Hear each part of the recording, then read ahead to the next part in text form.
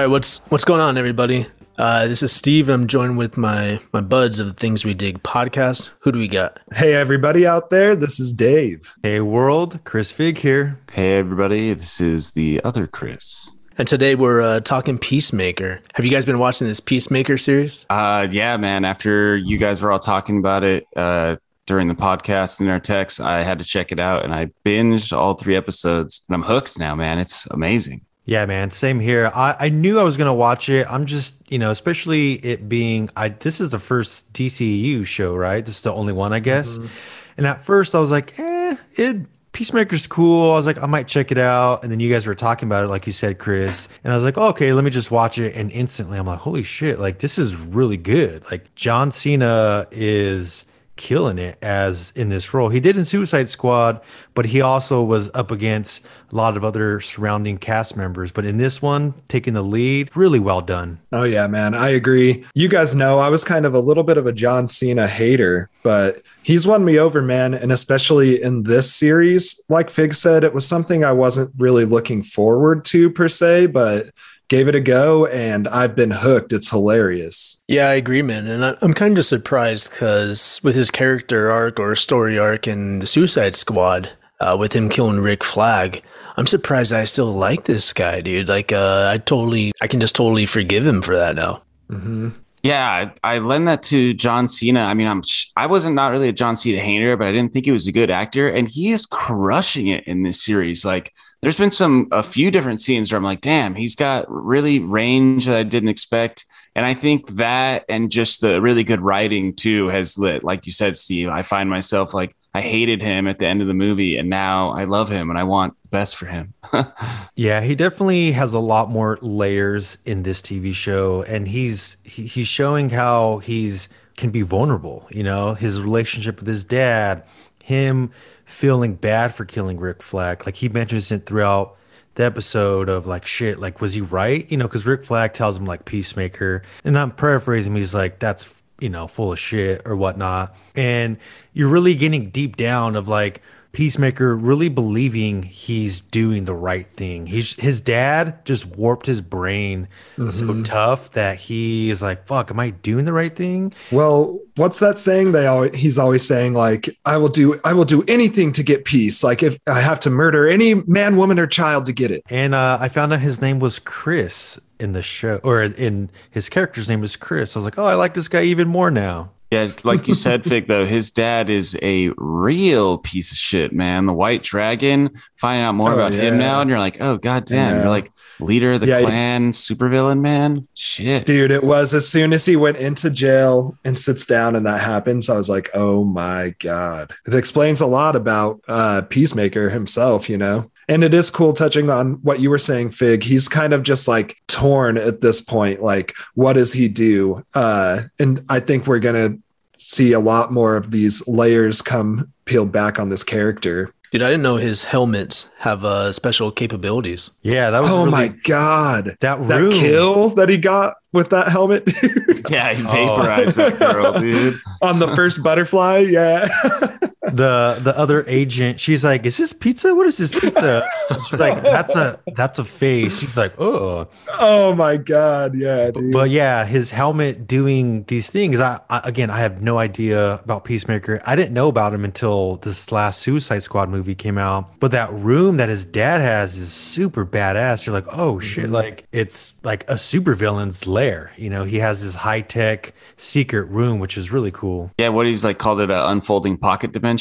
It's like, what, you don't have one of these? Yeah. I thought it was funny too, just the supporting cast in this. Everybody is hilarious, from the team that he's working with, but also his sidekick, that one guy who just wants to be like his sidekick, but also Eagly. When they first introduced Eagly, I thought it was so funny, man. I was dying. Oh, the hug he gives him. Like, yeah. Dad, grab your camera. He's hugging me. And he's like, Dad? His dad doesn't give a shit at all. Dude, and Vigilante is hilarious, man. He is just a real psychopath. Like, Peacemaker doesn't want to be a psychopath or whatever. He wants to think he's a good guy. Like, Vigilante's like, yeah, no, I'll kill anyone. Give me the rifle. Yeah, so with Peacemaker, this gives me hope that I know the DCU is kind of somewhat like hit or miss, or people not really sure what the future holds for them. I hope we get a lot more shows within the DCU. Just like Marvel, you want to see things connect, even if they're not fully overlapping with each other. It's just kind of interesting to know that the DC world has like other pockets of things that are going on within it. And I hope more series come about. If they're as good as this, I think it would be a success. Maybe TV is the way DC goes. Yeah, they say the DC universe is kind of ending or it's dead, but doesn't seem like it. Maybe I could see some of the main storylines with the DCU, like the stuff from the Justice League with that whole debacle, but definitely things like the Suicide Squad or branching off in new directions and stuff I'd be interested in seeing, especially if it's going to be high quality like this. I think the one thing that DC has going for it, though, is it's kind of still wide open for them to do a lot. Like Marvel has kind of jumped in and over the past decade plus, has slowly built up these stories and character lines, where DC, I felt like, kind of would start something up and it would look promising, and then they'd just be like, nope, we're done with this. And then they kind of try to rehash a lot of those same projects, just bring us new characters even and stuff. Who cares about all the old stuff? So I'm excited to see. I was really surprised by this series, and I'm excited to see what else they throw our way.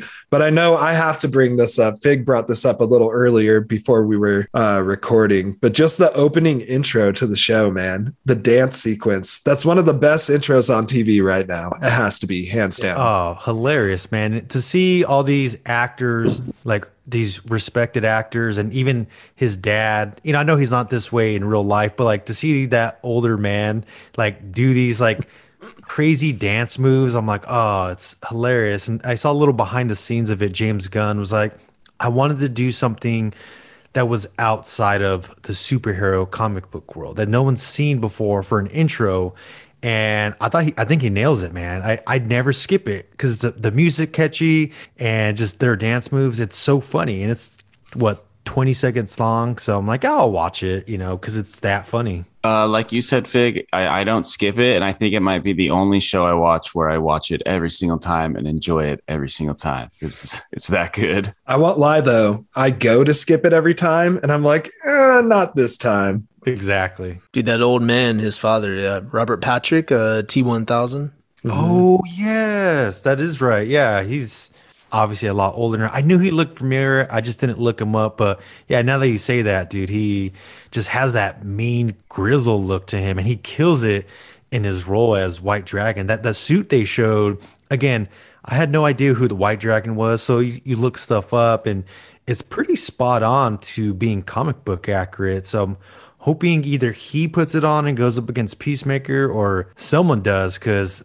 I would love to see that White Dragon suit in live action fighting. What do you guys think about the whole storyline with the butterflies? I'm definitely intrigued. I was wondering, you could tell when they're saying, oh, we got these butterflies, and he fights that chick, like, oh, they must all be metahumans. But now to learn that they're, I don't know, aliens or something that's just infecting people. I'm curious. I want to learn more how do they take someone over, and can you remove one without killing someone, and et cetera, et cetera. It's very interesting, especially in that last episode where you finally did get that reveal, because it was funny when they did tell him and he's like, what, am I going to be fighting a huge giant butterfly now or something, and you see it when they get that last kill and he's actually holding it and he just goes, butterfly or whatever. But yeah, it's very interesting. And I'm along with Chris, I was thinking the same thing. Like, can you save these people? Is the only way to do it by killing them? So I guess we'll find that out as the show keeps going on. That part you were talking about, Dave, was hilarious. He was like, Mothra? I'm going to fucking fight Mothra now? And they don't say anything. He's like, I am going to have to fucking fight Mothra? I was dying.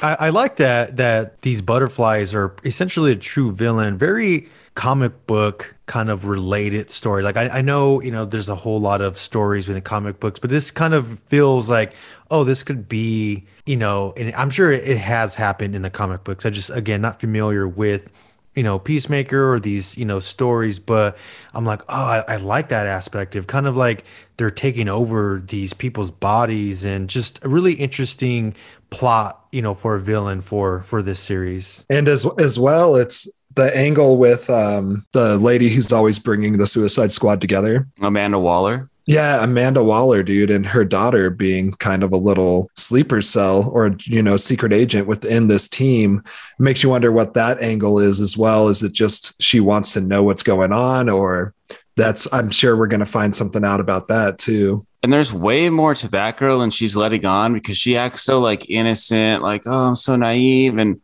I don't really know what skills I bring to the team. But then she's like pretty good at manipulating. And when she has to take that shot at Judo Master, she shoots him like fucking center mass from however far away, and was just like, oh yeah, like, well, that's not like someone who's panicking in the moment. She mentions it too, and they underestimate her a lot, but she'll be like, I'm trained in all of these, combat training and defenses and stuff. And everybody's always kind of like, yeah, sure, whatever. But yeah, we're going to see how badass she is throughout this season. How badass Judo Master is. He's taking a beating, still alive. He's hilarious.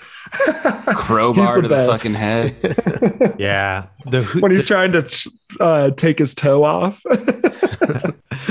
Yeah, the humor is done really well. Sometimes, with humor within superhero shows can be a little forced or cheesy, but I think it's the writing, especially with, Chris, you're talking about certain one-liners with Peacemaker and the rest of his team. You're like, oh, dude, just funny. Like, it's hitting. All the jokes have been hitting so far, at least these 4 episodes. So I hope it continues going forward. Yeah, dude. And John Cena definitely is perfect for that role. And whoever is writing, the writing is spot on, man. 100%. I think in episode 3, they mentioned the Berenstain Bears Mandela effect. So I got a question for you guys. Risky Business, Tom Cruise sliding out. What is he wearing? Boxers, sunglasses, and a dress shirt. That's the thing, right? There's no sunglasses. Oh, really? No sunglasses? What? Yeah, same. Okay. In my image, it's always sunglasses. I was looking up some Mandela effect examples, and that's a big one that got me. Wow. Damn, yeah, I thought he had sunglasses too. And to talk about the episode, I had a ton of those books as a kid. I loved them. And I could have swore it was the Bernstein Bears. Yeah. And so after the episode, I had to look it up, and it was the Bernstein Bears. So I'm like, what the fuck, man? I love these. I own them. Pretty much every example you'll look up, dude, even if you don't remember, it just makes you be like, fuck, I don't remember which one is real. But for me, it was the monocle on the Monopoly Man. I thought he always had a monocle. I guess he doesn't. No monocle, yeah. Mm-hmm. Yeah, I remember the pronunciation was always Bernstein, and I thought maybe it's Bernstein, but I never thought Berenstain. Yeah, I'd never. And looking at it now, it's an A. So I'm like, where did what? It used to be they made it into a cartoon at one point as well, dude. And I used to watch that. And I thought the same thing. Even how you said, Steve, when it was the books, I was like, oh, is this Bernstein or Bernstein? But never Berenstain, ever. Living in an alternate reality, fellas. Oh, yeah. That's what they say is the theory, right? Like a multiverse where the Berenstain Bears crossed over or a time traveler made a mistake. The one that I always saw, it was the Higgs boson or whatever, where they were trying to collide particles, and that's what did it, is when they achieved it. Like what did they do? They were trying to, do you guys know what I'm talking about? It's like a nuclear accelerator, like in Sweden or somewhere. And they were trying to collide particles and do something that you shouldn't be doing. And people advised them against it. They did it. And everybody said when that happened, that's what caused the shift in the multiverse. And so there's blending and blurring. So sometimes you could even be in your multiverse, but other times like certain lines have blurred over and crossed over. And so that's why there's different memories of different events. And that's why they call it the Mandela effect as well, because a lot of people have memories of Nelson Mandela dying in prison in the 90s, early 90s, and like his funeral on television and all this and that. And then obviously other people have the version of Nelson Mandela living to be an old man, getting out of prison, becoming president, of South Africa. So it's very interesting. I don't know. Yeah, kind of one of those things you hope is real just because it makes living on Earth like, oh, that's interesting. Like stuff you see from a sci-fi movie, I hope could be real because it's pretty cool. I'd like to think that there's a bunch of really dope versions of myself throughout the multiverse, each cooler than the last. I want to meet them. Which one are you? I'm pretty high up on the list as far as the cool factor goes, but I'm sure there's a few above me, It's like multiplicity. They just get dumber and dumber. Oh, yeah, that's probably more closer to the truth. I'm like far down the dumb line. Yeah, it's true. Now. fur down. Pretty far down that list. But yeah, Peacemaker, man, dude, I'm glad it's great. John Cena's killing it. Just overall, man, I can't wait for the rest of the season and see where they take that at. Oh yeah, dude. It definitely became the show I number one look forward to every week. So same. High praise. When is that release? Every Thursday nights. Thursday, yeah. HBO Max. How many episodes are they going to make? Do you know? That I don't know. Hopefully at least 12. You know, usually it's what streaming services are doing now. 12 is usually... I would say that you're aiming for the clouds, dude. I think most of them are doing like 8 or 10 these days. It's 8, yeah. 8, maybe 12 is maybe like the older, since maybe higher budgets are in effect. Maybe 8's more the more realm they're going into. So The first season. yeah, Cool. all right, fellas. Well, great talking to you guys on Peacemaker. Until next time, catch you guys later. Have a good one, fellas. Late. Keep the peace. Things we dig. Oh yes, it's things we dig.